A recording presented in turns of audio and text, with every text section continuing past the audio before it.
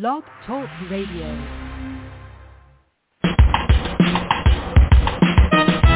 Let's get lost in a better place.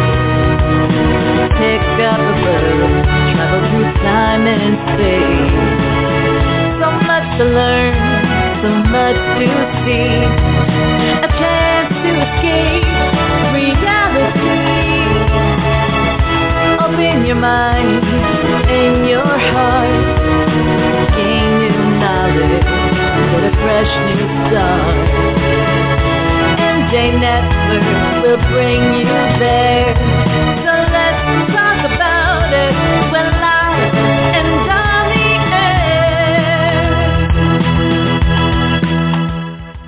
air. Morning, everyone. This is Fran Lewis. This is MJ Network. MJ after my sister Marsha Joyce. And we have the author of The Ghost of Thornwald Place. And boy, this is really spooky. And it's really great. And Helen Powell is here. And Rachel is on the run from a man who killed her husband. But wait until you find out what happens to her in the elevator. And Helen Powell is here to tell us, a TV medium who may be fraud. Oh, well, this is great. And dealing with an ordinary man with a mysterious hobby. Every one of the people in her building has a dark secret. Could one of them be the killer? So good morning and welcome to MJ Network. Hello. Well, thank you for having me. So the first scene sets the stage for what is about to happen in the course of Rachel's life. Why did she isolate for 9 months, and why did you start it that way? That was really unique and different. For sure. About 2 years before the book starts, her husband is brutally murdered, and we don't really know why until later on in the book, or who or why or any of the details regarding that. But we do know that she's on the run. So she's been on the run from whoever killed her husband, because she's convinced she knows who did it. And so she's on the run, and she basically moves to Toronto into this high-rise secure building where the security is supposed to be top-notch. She's supposed to be extremely safe there. And as time goes on, she becomes more and more agoraphobic. So there's two different types of agoraphobia. There's the one where you're just afraid of the outside, but she has the second one where she's afraid of getting panic attacks when she's outside and being vulnerable to whoever is targeting her. So over the last 9 months, she's kind of holed herself up in her apartment, and she just won't leave. So she gets everything delivered to her. She's constantly monitoring the security guards in her building and checking in with them to make sure that, the building is secure and all that. But of course, that's, as you know, Fran, that's not enough to keep her safe, unfortunately. You're right. And you know something, there are a lot of people that are doing that now. Unfortunately, for other reasons. It's sad that a lot of people just don't go outside and get everything delivered. So why did she run? She gets a phone call, and now I know there are victims' hotlines. I know there is 911, whatever. 911 gets your number right away. I know that. As a matter of fact, if you call a medical office, they know who you are even before you want to tell them who you are. So how would they get her phone number? How would they know her on a troubled, for the victims' hotline? She worked for them. How would they get her private line? Right. Well, she was working, she was connected into their main, I can't remember the word, switchboard, for connecting to different callers. So her best friend at the hotline, Luke, he's responsible for kind of switching the calls and directing the calls. So when somebody calls for the hotline, so in the very beginning of the book, she's accepting a call from a distressed woman who needs help, and she kind of goes through the whole binder of questions to ask and things to encourage her to seek help outside of just calling the hotline, the anonymous hotline. But she does say that if she calls back and she asks for Rachel, she'll be switched to her because she has a lot of repeat callers, people who just want to talk to her. Some of them are elderly. Some of them are a bit more distressed. So whoever called her would have asked to speak to Rachel, and then they would have been switched to her number. And when she answered the phone, it was the Toronto Distress Hotline. If you want to accept this call, press 1. so she could accept the call or reject it if she was no longer on shift, and it was just on the edge of her shift. So she could have technically rejected it, and none of this would have happened in the book. The book would have been very different. Then it wouldn't have been a book. So she gets the phone call. Yeah, right? I know. That's scary. Yeah. So she does get the call, but the thing is, the caller is threatening her. They say that they know who she really is, and they knew her real name. So she goes by Rachel when she's in Toronto, but nobody else in Toronto knows her real name is Kayla. So when she realizes that she thinks that her husband's killer knows where she is, knows who she is pretending to be now. So she's like, I got to run. I got to escape. And that's her biggest mistake because that building is very secure. She could have been fine. But when she's escaping, she's going down the elevator to get to her car with her little duffel bag of all the stuff that she needs to escape. But then she gets killed in the elevator. She gets caught in the elevator. That's not the end of her story. Yeah, that's not just the end of her story. Of a different journey. Yeah, I mean that was just hard. The end of the second chapter. Well, after I read this book, I made sure that I had my everybody in the elevator with me, because I wasn't going alone anymore. No. Actually, in this building, because of this lovely nonsense that's going on, this horror, only two people are allowed in the elevator, you and the person that you live with, and you don't let anybody else in, which is great. But in the other building where I used to live, you never knew. The same thing could have happened. The elevator used to break down, it used to fall, whatever. Yeah, that's what scared me. So, how did you get the idea? So you're only allowed two people? Oh, sorry. Yeah, you're only allowed two to people have in the elevator. Is that just during the pandemic, or is that it's all during the the time? pandemic? Only during the pandemic, yeah. And then there are people that ring the elevator, and I tell them I'm sorry, you have to wait. If it's somebody on my floor that I know is vaccinated like myself and boosted, and I know that they're okay, that's one thing. But basically, I tell them no, you have to wait. Because I have no desire to get, my family all had the virus, and some of them still have it now. I have no desire to join the club forever, no. No, for sure. So, I mean, it may sound rude and whatever, but I'd rather be safe than sorry. And everybody else, the same thing. So, this is it. How did you get the idea? This is so cool, for her to become a ghost and haunt Thornwald. I mean, that is so cool. Yeah, that was actually my initial idea for the whole story itself. Was I had a weird dream. I do have a fear of elevators, which is hilarious because I always live in apartment buildings. Right now, I'm on the 8th floor of my apartment building, so I have to take the elevator. But so I had a dream where I was a ghost attached to an elevator, and I kept trying to leave the elevator, but every time I would kind of get a little bit further, but then the elevator would be called and I'd be sucked back into it. And I kind of liked that idea for a story because, there's that typical belief that any ghost is going to be connected to a place or an object. And I was thinking, what if a ghost was attached to an object that's not stationary? So this elevator is not stationary, right? So it's constantly moving up and down whenever people call it. So I thought it would be really interesting to kind of see her frustration of, she can visit the two adjacent apartments around the elevator, but as the elevator gets pulled up and down, she kind of gets sucked back. So she's only seeing parts of the stories of her neighbors, but she is seeing more than she saw before. So some of the neighbors she didn't even know because she never really left her apartment. Some of them she knew on a very surface level, so she just thought they were the stereotypes of who they seem to be. But now as she starts to observe them, she's realizing there's a lot more to the story, and I really liked exploring that. And one of my favorite films is the Hitchcock film Rear Window.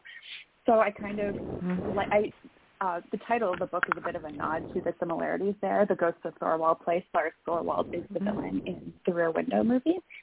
And I liked the idea of, so she's observing them, she's getting parts of their story, she's still not getting the full story, but all she really has to do with her afterlife is observe her neighbors and trying to figure out who killed her, but also trying to uncover their individual secrets and their individual stories as they progress.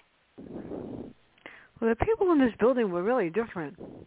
How did you create the residents? And they're so odd. And how did you get the ideas for all of them? Because there's no two that are the same. Some of them are like, I wouldn't want to live next door to you either. No, right?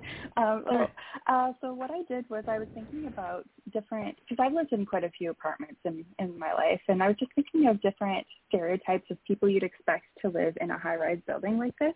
So my uncle does live in a kind of, I based the building very subtly off of the building that my uncle lives in. So he lives in a theoretically very secure apartment building that has a lot of these security features that I featured in my book. But there was actually a triple homicide there, which is very rare because he lives in Ottawa, so there's not a whole lot of murder going on in Ottawa. But there was still a triple homicide in his building despite all the security measures. So I found that very interesting. But I was also kind of basing the different characters off of, the stereotypes of who you'd expect to see, and I wanted to make sure that they were different enough so that readers wouldn't get confused as we're switching back and forth, because poor Rachel, every time the elevator gets pulled, she's drawn to another story, so she's only getting kind of snippets of the different stories. And there's other neighbors she's been observing too, but I decided not to feature ones who are going to be boring, of course. But so, for instance, there's the socialite who's aging. So there's Sabrina Hyland. She's one of the major characters of the story. And what I wanted her to be was she seems very shallow. When Rachel met her when she was still alive, she thought, oh, she's just, she might be a bit of a day drinker. She seems very shallow. She doesn't really seem to have a lot of substance to her. She seems really happy. She's just happy with just walking around day drinking all the time. But of course, as you start to observe her, you realize that there's a little bit more to the story than what meets the eye. And I had a bunch of different characters. I just wanted to explore. So there's that one neighbor who works all day, goes home to his apartment at night. He's dressed very plainly. He wears that tweed suit. Who is he? What is his story? He seems very boring, but as you watch him more and more, you realize that there's a lot more to than meets the eye. So the same goes for instance, the concierge, Elias Strickland. We meet him. He knows everybody in the building. He knows everything that's going on. But it becomes clear that he's got his own agenda. He's got his own motivations, and he's got his own loyalties to certain residents and that.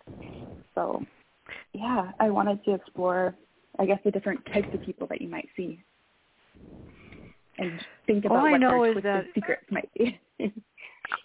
A building with a concierge or a doorman or whatever, do they have the keys to everybody's apartment? Can they get in there if they really want to?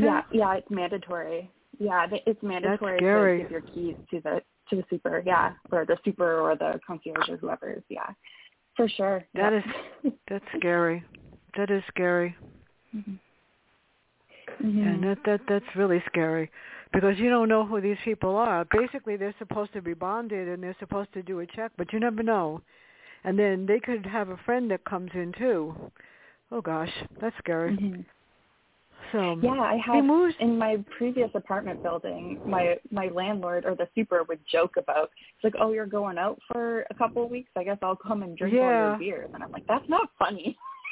Please don't come into my apartment unless you have to.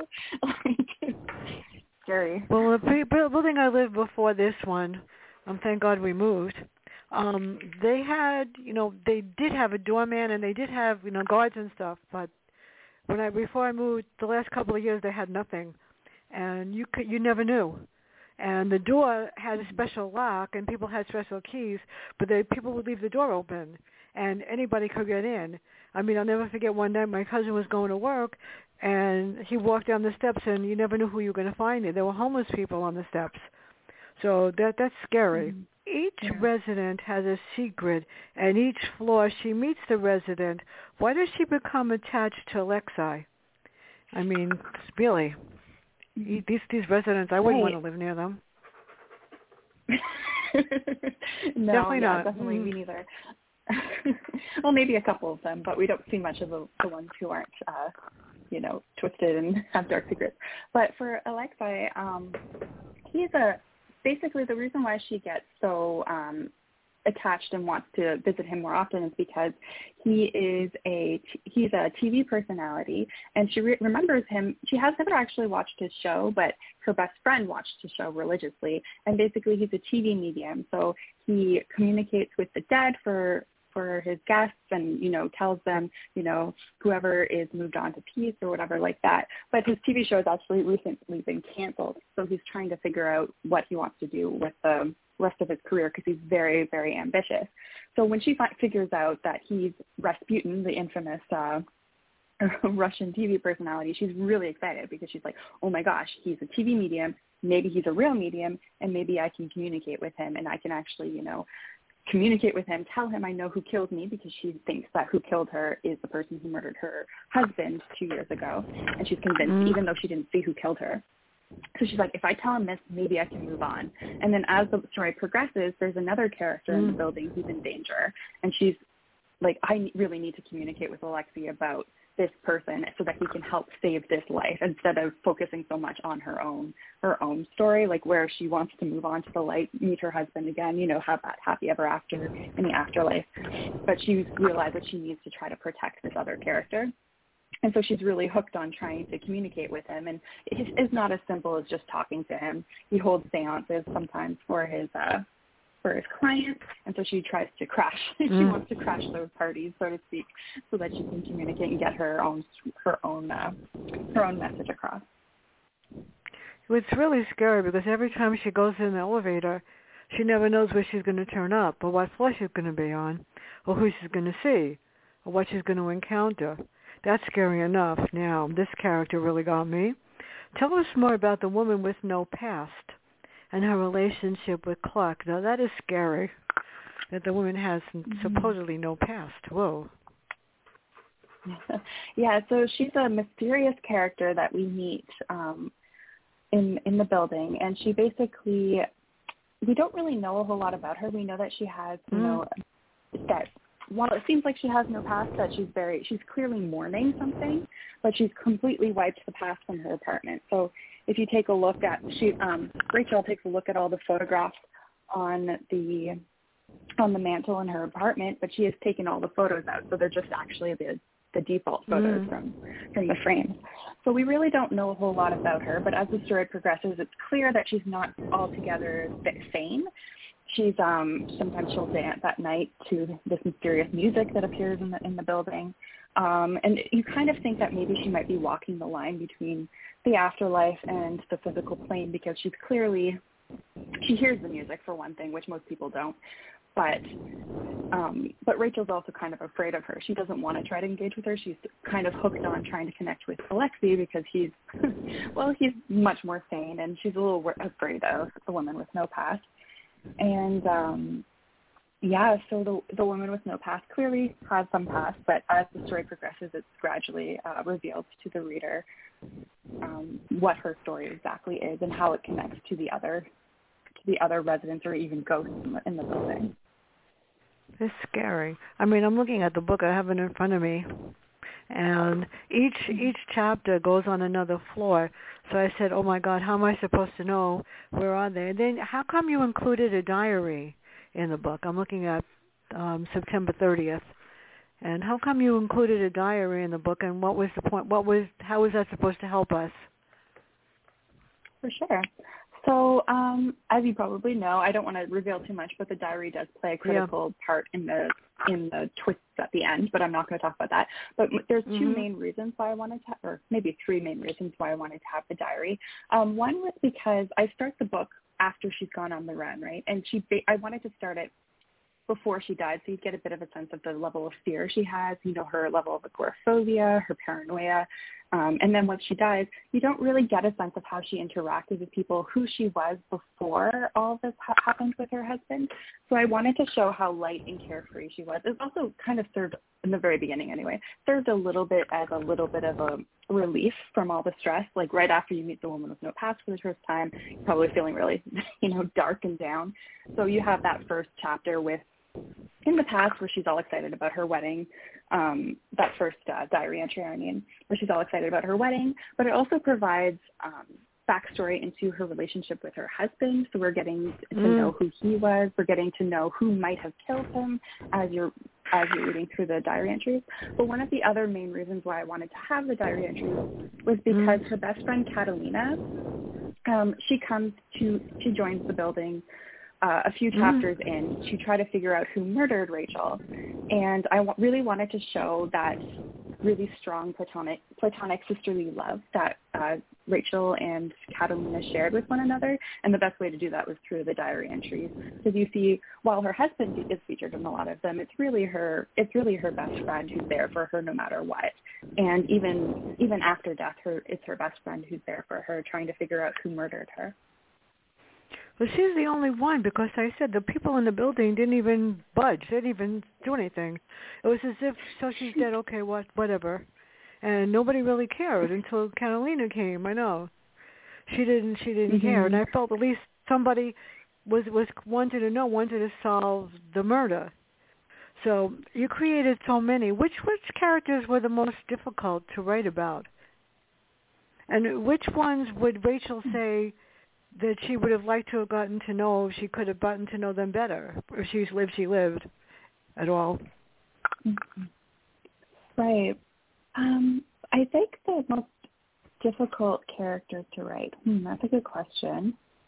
I enjoy writing Alexei a lot, although I did struggle with his character because for most of the characters, I have quite a bit of personal growth for the characters, either in some form or another.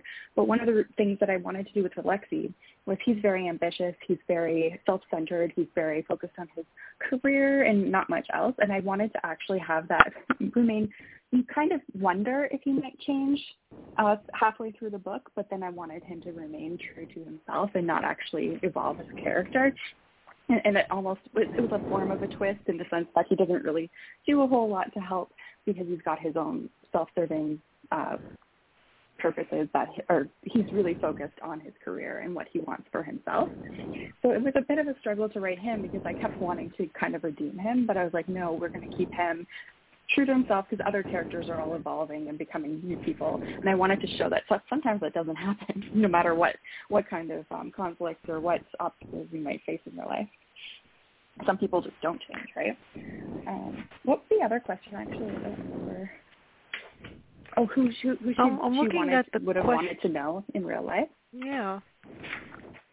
I just dropped a whole bunch of paper. So I think, no worries. So I know that in real life, or before when she was alive, she had met Dr. Favreau, the doctor, who was kind of, for a fee, agreed to be her personal physician so she wouldn't have to leave the building. So she had met her already, and she had also met Sabrina Hyland, the socialite, who she kind of was very almost rude to. She didn't want to get to know her because she didn't really want to get to know any of her residents. And then after death, she starts to feel a little bit bad about that because it's clear that Sabrina's going through a lot in her life, and she's, there's a lot more to her story. She's not just a shallow woman. She's got all these depths and all this pain. And Rachel, one of her guiding features is that she wants to help people. So it kind of kills her a little bit to know that she didn't help this person. But she also wishes that she had met Melody in real life as well. So Melody is one of the women in the building, and it's the woman that she's really trying to help because she knows she has some issues with her husband in her personal life. And so she does wish she had met her in real life as well. There are a lot of people in this during world. Her life, not in real life. There are a lot of people in this world that actually believe in ghosts.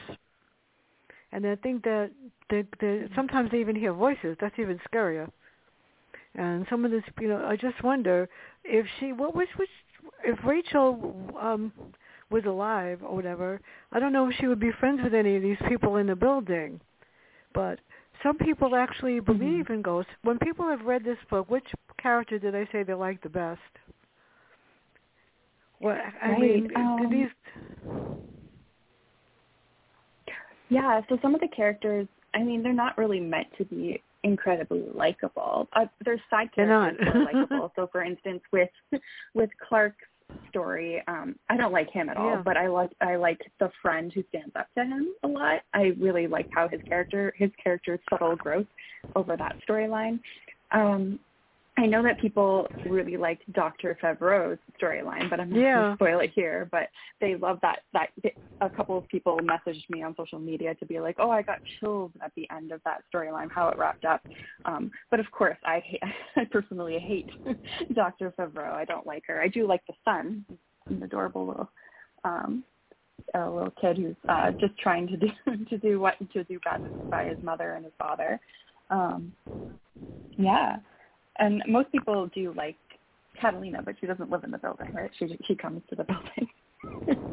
She comes to the building. Yeah. So tell us about Will and how come he needs to know why he wanted. Bill's patient seems to be wearing thin. I need to know, did you read the diary? Who is Will and how does he come into play with Elias? Ooh, Elias is really sneaky. Sure. Yeah. So I don't want to spoil too much there, but basically Will is Rachel's husband's twin brother, and Rachel never actually met him except for at her husband's funeral back because Will and Jay is the husband's name, I'll say the name. Will and Jay had gone through some extreme arguments back in the past, so Rachel never actually met him. But he comes to the building and he says he wants to redeem himself. He wants to figure out, because he's convinced that whoever killed Rachel is actually the same person who killed his brother, and he's kind of trying to redeem himself, trying to figure out who did it. And then when he meets Catalina, he realizes that, working with a police officer, regardless of if she's within her own jurisdiction or not, will really help him to figure out, to solve the mystery. And he's got his whole wall he's built up this whole wall in her apartment where he's got all the pictures of all of the residents in the building, and he's trying to figure out where they were, if they had any motives, if they actually knew Rachel before, because he knows that the building is very secure, and he realizes that likely if she was murdered, she must have had help from somebody in the building already, because it's so secure. How else would they have gotten in?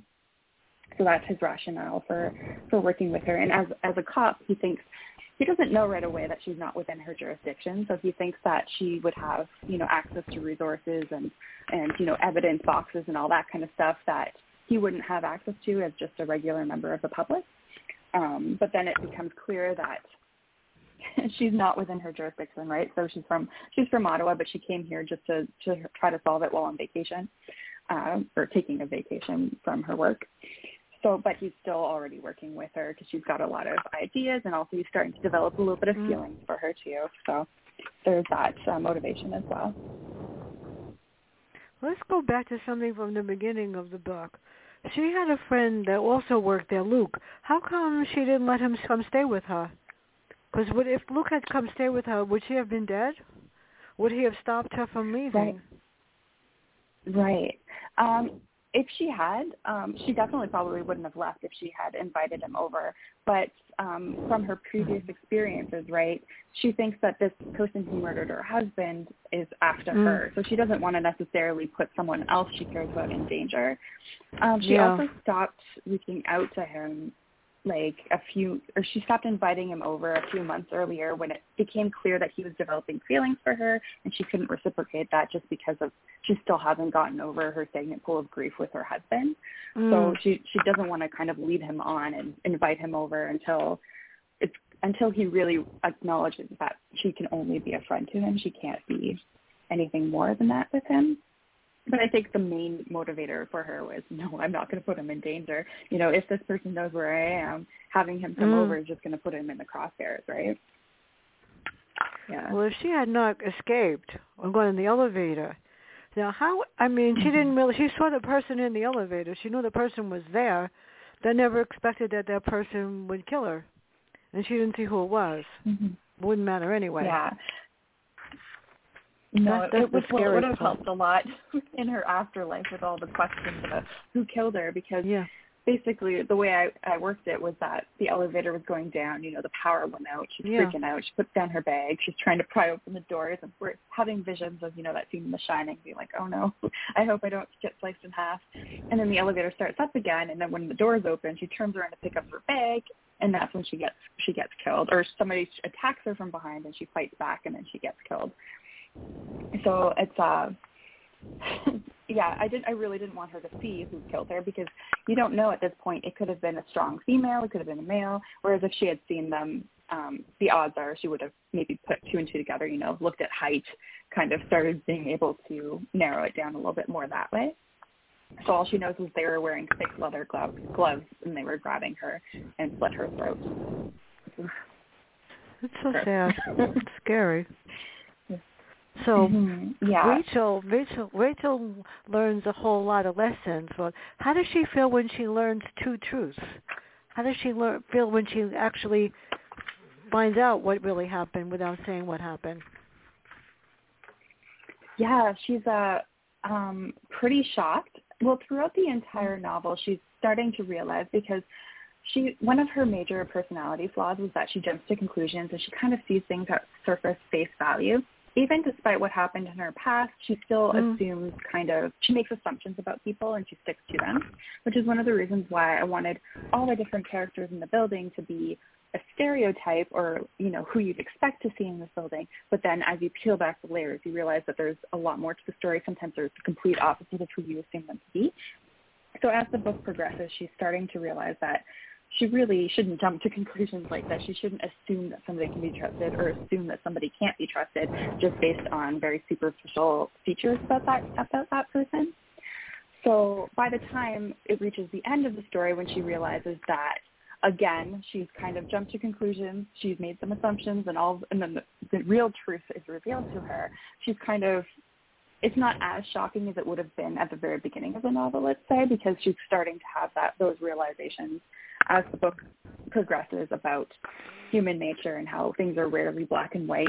All of the characters in this book are morally gray, I would say. Mm-hmm.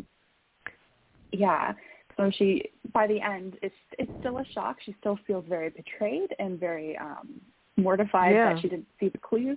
But at the same time, it's not as shocking as it would have been at the very beginning of the book before she had done all this personal growth in her afterlife. Yeah. That's as she gets to the afterlife. But the residents in this building, what would happen if they all turned into ghosts like her? Would they have been haunting her too? Would she be haunting them? Would they ever think about haunting the building forever? Yeah, I mean, I actually was thinking about that whenever I did kill a couple characters off in the book. I did think about that quite a bit, about if I wanted them to stay as ghosts. And it kind of depended, on the different characters, right? So I don't want to spoil who gets murdered in the book. But, for instance, the first character who gets murdered, aside from Rachel, that character has already undergone their entire story, and they've come to peace with their death, so they really don't last very long in the afterlife. I think, spoiler alert, Rachel meets them as a ghost, and then they move on fairly close after, because they don't really have that unfinished business, so to speak, to deal with. So I didn't want to have too many new ghosts appearing in the building. There are a couple of older ones, and it all comes down to if their story is over yet, or if they have more that they want to accomplish. So in Rachel's case, she doesn't know who killed her. She wants to figure out who murdered her, but there's also, she had had that phone call with somebody on the distress line right before she passed, and that actually plays a part of a role in why she's staying behind as well, is her desire to help and to do one last good thing before she moves on. And so a lot of the other characters who die in the building, they all tend to have their range as well. So Rachel has her, I can't remember the exact dimensions. I was looking at blueprints and figuring out the dimensions of ranges when I was writing the book. Mm-hmm. But she's got her range that surrounds the elevator. But other ghosts have their ranges as well. So fortunately, she can kind of avoid a ghost if her elevator moves in time. So she doesn't necessarily have to see, any ghosts that might be present in the basement, for example. But she'll just hop up to the lobby level and just stay in her small spherical range up there, if possible. But, who is Melody, and why does she take a liking to her? She sort of watches out for her. How come? Right. So Melody is she's a young woman who's 7 months pregnant, and she's married to a man who's he seems very charming, he seems charming to the outside world, but there's actually a little bit of a domestic abuse issue going on with them. And Rachel does feel kind of responsible. She wants to help because she's been working or volunteering for that crisis hotline for so long, she thinks that she can, if she can reach out to her, if she can, give her positive vibes or somehow convince her to have the strength to leave, that's something that, because she's not really used to being incorporeal and not being able to act and interact with her surroundings, and just not being able to help Melody is very hard for her. So she tries to help her, but I mean, she's not necessarily able to communicate with her because she's not a medium and she's just, she's an adult, she's not a child. So it's very difficult for her just to observe that, and she becomes very attached to her. And when things happen, when things escalate with Melody and her husband, she decides to, when she party crashes Alexi's seance, she decides she wants to focus on trying to help Melody instead of trying to tell him who killed her, basically. So she her priorities shift in an instant, because she's like, you know what, this girl, she's in danger right now. I really need to try to help her. So she tries to communicate with Alexi about her instead of focusing on herself. I mean, it makes sense. Rachel's there, she's not going anywhere, right? So it makes sense to prioritize the living. And Rachel is a good person. She does try to help. She's that's one of her compassion is one of her guiding forces. So yeah. I wonder if she'd want to come back as a ghost and help more people in the afterlife. What can I say? So before I forget, I think by the end she was ready. By the end she was ready to go. Yeah. Ready to move on. She's like, okay, well, people, I can't help put my right. I'm out of here. Well, tomorrow, this is going to be really huge. Tomorrow, I'm going to be having a discussion. It's not an interview. It's a discussion with Dr. George Cavuto, who is the foremost authority in reading, which is my field. He's my professor at Lehman a long time ago, and I tagged him, and he's so excited because we're going to talk about how to assess children's learning disabilities through problem solving. And we're going to talk about the new app that people have, speech to read, and we're going to talk about that too, because I learned a lot about it. And he's very proud of me, because he said he's very proud of what I do. He actually listens to my shows, so that makes me feel good. On the 17th, psychotherapist Dennis Palumbo and I are going to tackle winter blues, depression, and how to get around it in this horrible pandemic. On the 20th, I am so honored. New York Times author Marcia Muller, ice cold. I've never interviewed her before, but we're going to see what happens. It should be fun. On the 24th, Dr. Maxine Thompson, Lineage. And on the 26th, I do panels. We've got Charles Salzberg, John Land, Marilyn Levinson, and Alan Topol. We're going to talk about the last line of your novel. Does it give you a prelude to what's going to happen next? Is it the ending, or how do you create that last line so people want more? That's just my wild ideas. It's fun. On the 1st of February, David Putnam. And on the 3rd, Brian Freeman, who took over the Jason Bourne series. That's just what's coming up. Part in February. There's a whole lot more coming up till the end of May. So if anybody out there has a book coming out, you better tell me, because May's almost gone. I have 1 or 2 left in June. So if Rachel could do it over again, what might she have done differently? Would she have run away? Would she still leave the building? Would she have handled things a little bit differently so she might not be dead? Yeah, I mean, hindsight's 20/20, right? She might not have run away if she had known if she had gotten the full picture after her husband. Well, I'm sure if she could do everything differently again, she would prevent her husband from being murdered, right? But I think in the building itself, I think she would have tried to face her fears a little bit more. She has a lot of regrets that she expresses throughout the novel. She regrets pushing her friends away. She regrets kind of holding herself up. I think she would have tried a little bit more of the fight instead of the flight instinct approach to dealing with all of the trauma. And she would definitely try. I think she would probably still, even if she were still alive, I think she would still want to volunteer with the crisis hotline and help others, because that's a major part of who she is. Yeah. I think she would try to be more assertive and be a bit stronger, not run away, but stay and fight, which she figures out by the end of the novel, regardless of if she's alive or not. But yeah. Yeah, but no, they called her, and if she called the police, would they have been able to figure out who called her? I mean, I would imagine they could figure out who it was, or maybe not. How come she didn't call the police and tell them what happened? She sort of blew it off. Right. Yeah. So back when her husband had been murdered, the police hadn't been much help. The only person who had helped her was her best friend, and her best friend is just, a rookie cop, not necessarily high up enough to be able to enforce anything. She's convinced that the person who murdered her husband has quite a bit of power and prestige, and that maybe he's paying off. She's kind of paranoid at that point, paying off the police because they clearly weren't able to pin her husband's murder on him.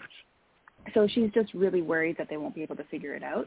But also when she does call the hotline, she calls her friend who manages the switchboard, and he says it was called from, a blocked number. So right off the bat, we don't really know who had done the initial call. So she and she thinks that the fear is a little bit more immediate, and she doesn't trust the police because of what happened with her husband. So she just decides, I'm going to run. It's probably best. She's got she knows, to pay cash and all that stuff when you run. So she's got it all figured out except for the actual escaping the building part, which she didn't manage to get very far, unfortunately. Well, when you call these hotlines, or even when you call 311 or 211 or whatever emergency service you have, they should be able to unblock your number. I mean, I called a medical office to make an appointment one day. My number is blocked, and she knew what it was. I said, what am I on, speed dial? I mean, it was no big deal, but it was like, you wonder. I mean, when you're calling one of these hotlines or something, your number doesn't come up? Can you block it? I mean, seriously? Unless, of course, you're using a burner phone. That's different. Yeah, I was thinking probably prepaid cell phone, too. Like, that's what I would not that I've thought a lot about committing my own crimes, but you use a prepaid cell phone and it can't be tracked to you. Usually it's what you do. Yeah. But so what kind of a man was her husband? Yeah, he was. One of the things about Rachel and her relationship with her husband was that it was kind of a bit of a whirlwind romance. So she really only knew him for less than a year before she ended up tying the knot and all the murder went down. But he was charming. He had some secrets of his past because he never really told her about what had gone on with his brother. But he was essentially a good person. Of course, flawed, because all the characters in the book are quite flawed and have a little bit of moral ambiguity to them. And as the diary entries progress towards the end of the novel, you realize that he has been kind of hiding about his brother and all of that as well. But I don't want to spoil too much. No. Did anybody in the building really notice that she was gone? Did anybody really care? Not really. I She didn't didn't think really so. know anybody, right? At the very beginning, Elias, the concierge, who she interacted with the most, seemed to care. There was, of course, Sabrina had tried to interact with her about 2 years ago, but hadn't really had any luck of befriending her. So she didn't really. She's all embroiled in her own drama, so she really didn't care. The only reason why any of them really cared was because they were worried about themselves. A killer could get in the building. What if they could get me? It wasn't really so much of that poor recluse who I never saw. I'm worried about her personally. Yeah, none of them. They were all a little too self-centered for that.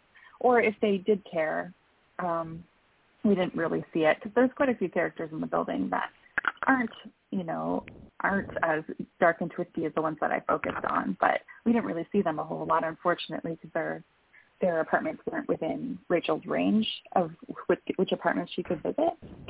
So, but I mean, I'm sure there were some people who were sad, but I mean, nobody was really heavily impacted because nobody really knew her, so she kept to herself. With this pandemic, I'm finding people are exactly like that. Nobody really cares about anything, and nobody even says hello anymore. Nobody says good morning even. It's sad. And you walk in the street and you're like, your face is covered with masks, and it's almost like the characters in this book have their own mask on because nobody really gets to know each other. That's sad. So in the end, there's so much sadness, deaths, and despair and betrayals. And how does she deal with that? Or how would anybody deal with that? Because you really can't trust anybody in this building. And if they were alive and during this time, the way it is, they probably wouldn't be any different, even if she was alive. Yeah. There's a lot of sadness and betrayals, but there's also this a bit of hope that carries throughout the narrative. There's for certain characters like Melody, other characters like Etienne, Dr. Favreau's little boy. They all have quite a bit of character, personal growth as the story progresses. So while a lot of the twists are dark and somewhat depressing, there is that kind of ray of hope for certain characters that shines through as they grow to be stronger characters, stronger versions of themselves, and they overcome whatever obstacle or whatever, I don't want to spoil for those two, but whatever is keeping them down, basically. Well, who at the end of the story is left? There's very few people. I like my favorite character is a woman with no past. I love that character because sometimes you really want to erase your past. You don't want anybody to know you. So that was really clever that she's not around. But to be very honest, I mean this was really unique. This book. How did you create the title, The Ghost of Thornwald Place? Yeah, it was a bit of a struggle. I had several titles beforehand, but so for The Ghost of Thornwald Place, so I think I mentioned before. Lars Thornwald is the villain in Rear Window, so I wanted to name the building, and I decided to give the building the name of Thornwald Place. One, because it's not a very common name. I googled it. When you Google Thornwald, basically just Rear Window related materials come up, and I wanted to give a nod to that because it's one of my favorite films, but also it's one of the inspirations for the themes of the book. And so the ghost part, I really wanted to, and I in hindsight's 2020, right? But I wish I had kind of emphasized this a little bit more in the text. But the Ghost of Thornwald Place, sure, there's more than one actual ghost, like spirit in the building. But I also wanted to have that ghost represent the people in the building who are not necessarily living their lives the way that they want to be. They're kind of, a few of them are just shadows of who they could be. A lot of them are just really weighed down by either grief or betrayal or just like depression, and they aren't necessarily full life people. So you kind of view them as a metaphorical ghost. And I do wish I had kind of said, like, oh, I think I said that for a couple of characters, definitely for the woman with no past. But I was viewing Sabrina a little bit that way as well myself, even though you know, she comes across as really charming and happy, but she really is one of the ghosts of Thornwald Place. So I guess that's how that title came around. Well, I love the cover. That's what got me intrigued when I got the book. And it says, "Trust no one, especially your neighbors." That'd be a good title for another book, let me tell you. That is scary. So how did you come up with that? And who created the cover of the book? Because it says it all with the elevator. Just starts you look at it and you go, okay, I got to find out what happened.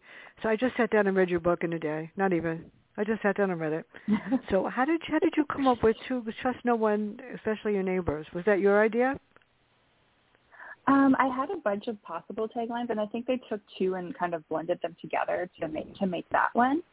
So we had a lot of different ideas for kind of being like, don't trust people. I can't remember. I have a whole list of all the possible taglines, but just wanted to kind of give a hint about because the cover itself looks very spooky and the title is very spooky, so it's clear that there's that paranormal element to the book. So we did want the tagline to be a bit more like, oh, you know, this could be a mystery, kind of like a domestic suspense, psychological thriller style mystery to kind of blend the two. Yeah, I think that works pretty nicely. Well, considering I've read so many books, and lately I've gotten some really odd ones. When I never know what I'm going to get, you know. And then Gina or Wendy, or it used to be Cheryl, I miss Cheryl listening. used to just tell me, they give me like a summary of the book or whatever, and basically they don't even ask me if I want to do it. They just automatically tell me I'm going to, which is good. But then once in a while, when I'll just say, never, no way. But this book was different. I mean, because most people don't write the type of stories, and usually I get the same thing, oh, it's a murder, blah, blah, blah. And after a while, I can figure out who did it before the end of the book, maybe on the second page. So what is next for you? What are you going to write next? And would you ever bring back one of these ghosts as a character for another book? Yeah, I'm working on a few different paranormal thrillers. I actually just finished a first draft of one that I was working on, and I'm kind of riding that high of, it's complete before I go back into it. I don't know if I would bring back any of the characters. My sister had joked with me. She was like, when Catalina leaves the building, she should just get killed in her cop car, and then she haunts the cop car. And I was like, that's too funny. Because then it would be like another unconventional haunting where it's haunting an item that moves, We're like, I don't think I'm going to do that. But yeah, so most of the characters, they've all their plot lines have been completely resolved. A couple of them are resolved yet still open-ended, could go either way for them. And I kind of liked that. It's kind of like with life, you don't know where it's going to go. I didn't want to say, it's not necessarily happily ever after for some of these characters, but it could be if they make the right choices following the book. So I don't think I'd revisit these characters, no. Well, hey, you're lucky because it's so hard to get a publisher to publish a book. It's so hard to get anybody to publicize your book and to help you promote it. And my last book is called Population Zero, the world, stories about the end of the world. It was supposed to be the world without people. And I got some mixed reviews, and my publishing company, independent, never again, they don't promote your book or anything. And I was lucky that I got a print copy of yours because they're not giving print copies. They usually do when it's me because they know I'm not going to read it otherwise. I won't read anything on my phone. So how did you get so lucky? Is this the same publisher that's going to do the next one? Is this an independent or traditional? Yeah, it's a small publisher in the States, Tennessee. That's good. Cat Book. Yeah, basically I queried a lot to try to find. I tried to find an agent at first, and then I found CamCat. It is difficult, especially when your book, because this book, like you said, is very different, right? So a lot of people, they would request to read it, and they said, "Oh, I like your writing, but I can't publish something that's from the perspective of a ghost." And it's like, okay, they're saying there's no market for ghost stories. One of the agents had said. So it is very difficult, especially when it's like you want your book to be typical enough, like I feel like if I wrote the girl with whatever, and it's just, a typical psychological thriller, but then all the books are like that. So how would you break through that way either, right? So it's kind of, I think it is difficult because it's like you want your book to be different, but then you also want your book to follow those trends that they've kind of beaten like a dead horse, where it's like if I have to read, like I'm not really reading any more domestic suspense because they're all still the same at this point. But yeah, it is very difficult for sure to get a publisher and to do all that. No, my book process. It's 9 worlds that I created that you wouldn't want to live in. A world with ice, a world with no sun, a world that's cold, a forest that's dilapidated, and I invited a dead person to come back and experience the world and tell everybody what the person went through to live in the world I created, so maybe people will start acting nicer in this one. That's what the purpose of the book, and nobody got it. Well, some people did get it. A lot of people did, and I got some mixed reviews. You have to have thick skin, let me tell you. And one girl said, "I don't know how you wrote that. I don't understand it." I go, "Well, that's okay, because I'm not even going to explain it." So where can everybody get this book and anything else that you've written? Yeah, so this is for sale, I think, pretty much everywhere. So it's at Barnes & Noble and Amazon. I do have a website which has this listed as well as all my short stories and where you can access those. It's just helenpower.ca. Yeah. There's also a nice book trailer for this book that my sister made. She wrote the music for it, so if anybody wants to watch it, if they need if they haven't read it yet and they want to be convinced to read the books, they can watch the trailer on my website. But my sister went to audio editing school, so she had some fun making the sound effects and everything for the trailer. Well, that is great. You're very lucky to have somebody to help you. That's good. I've been doing it all by myself. And I do this for other people because it matters to me. Because of this pandemic, the publishing, industry and getting, print copies and anything done is kind of hard. So this is fun, and I love doing this, and I've been doing it forever, and I hope I can do it for another 5,000 years. But everyone, it's really nice if everyone in the world, seriously, would do an act of kindness for someone every day, say something nice, because maybe if everybody would do something nice, the virus would realize you're not welcome here, and you are the only thing that's negative, so maybe it would disappear, and we can get the world back where it was before. So thank you so much. Do you do panel shows by any chance? Yeah, I've done a few panels, yeah. Well, I have to contact her. I'm doing one on March 17th for Women's History. There were 3 authors that wrote 3 different books about the Holocaust. They're really good. So I decided to do something to honor female writers that are not on television, something different. But thank you so much. This has really brightened my day. Actually, I'm not cold anymore. This is great. And maybe some of those ghosts are warming me up or something like that. But everybody, it's 23 degrees outside, but you know what? The sun is shining, so smile. Helen, thank you so much. Everybody have a great day, and bye. Thank you.